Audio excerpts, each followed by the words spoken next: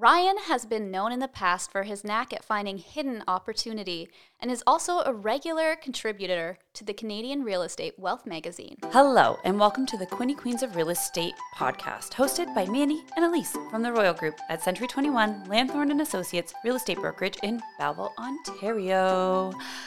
Today, we have a very exciting episode. I actually think all episodes are exciting, but this one I think is so far my favorite. I would have to agree. Today, we have this pleasure of speaking with Ryan Carr. Ryan is a real estate investor who has started his investing journey in 2012 and is making big waves in the investment industry. He has written a book, which is coming out quite soon. The summer of 2022. Yep. Mm-hmm. And I believe it's able to take his techniques and break it down for you so that you can apply them to your investment journey. Mm-hmm. Exactly. Ryan, thank you so much for joining us today. Thanks for having me. Absolutely. Okay, so let's just jump right into it. What made you start your investing journey? I got started back in 2012. I was an auto mechanic prior to getting into real estate. And to make a long story short, I went from being a mechanic to getting into real estate because I got laid off. My wife and I had bought our first house. This was in the Oshawa area at the time. And we had bought our first place, and we were doing like the fixer-upper thing. I didn't really know a lot about real estate or construction at that point. And I just kind of took interest in it from a principal residence perspective. And then we bought our first rental property, and then everything just kind of snowballed from there. Wow, that's very inspiring. Very quick. Very fast. I mean, that's just 10 years. Mm-hmm. Wow, amazing. It is. What is the most important thing you've learned on your real estate investing journey? I'm sure, nothing's perfect. There's always hiccups along the way. What's their biggest takeaway?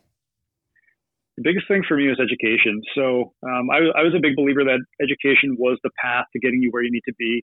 There's lots of people that have been where I wanted to go, or had been where I wanted to go.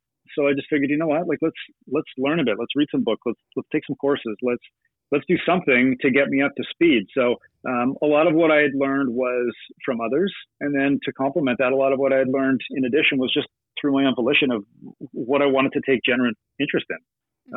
I think that the education component to real estate, just like anything else, like whether you want to be a doctor or a lawyer or an electrician or a real estate investor, the education piece is huge because other people have made the same mistakes that you are most likely to make. Mm-hmm. And if you can learn from those mistakes, you'll be that much further ahead. And oftentimes it's less expensive in terms of time and cost component. It's less expensive to learn from others than it would be to do it yourself. Absolutely. Yeah, for sure. What advice would you give a first-time investor? Number one is be a sponge and just soak up whatever anybody is willing to teach you. And number two would be don't quit your job too early, right? Because you ride the high of one good deal. So, I mean, I see this a lot. A lot of people say, yeah, I had like one good deal in real estate. I'm going to quit my job and do this full time. And like, I totally support that. I support those people. I think it's amazing to be entrepreneurial. However, your job, in my opinion, should be considered as a tool, right? It should be considered a way to pay the bills. I think it's a tool that can maybe help you qualify for mortgages while you're building your rental portfolio. I see it as a tool. And I think by quitting your job too early, you're leaving flexibility and risk on the table that you wouldn't otherwise happen to have. So I think your job is a tool. And once it costs you something like time or money to maintain that position, then you make that switch, but not before. Yeah, that's great. And I have kind of an on-the-fly question for you. Oh, okay. So what has been what deal would you say has been your favorite moment? Like, is there a moment in your investment journey that it's like top tier for you right now?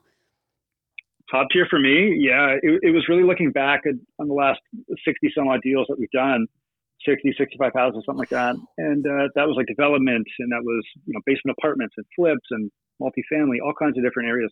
And really looking back and saying, okay, what's made all of these deals tick? And the thing that makes these deals tick for me is looking at what is the highest and best use of each property, right? And when you see that, this is a real estate term called the highest and best use. When you see that highest and best use of each deal, that's how you optimize your portfolio. That's how you make the best use of your employees. That's how you make the most money on every deal. That's really been the turning point for me in my career, is to see how all of those have unfolded.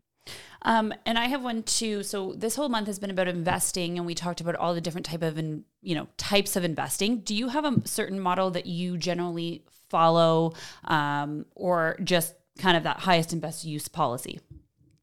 I'm really highest and best use. So like, I do believe in the bucket theory. So you've got rental properties, there's a bucket for that. You've got flips, there's a bucket for that.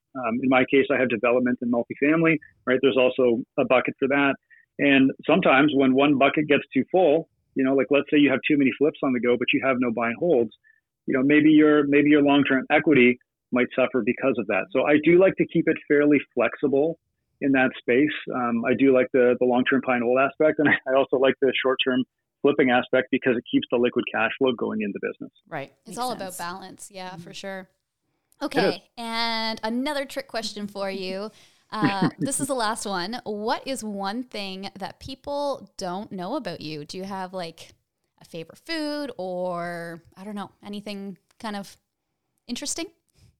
Oh man, I'm glad you mentioned food. I'm a chicken parmesan guy through and through. So anywhere that I could find a good restaurant with a good chicken parmesan, I am in. Right. I feel like Tommaso's would have a good chicken parmesan. Yeah, probably. Yeah. It probably would. Yeah. It probably would. Yeah.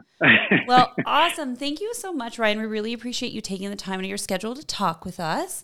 Also, if someone wanted to follow your journey, where's the best place that they can find you?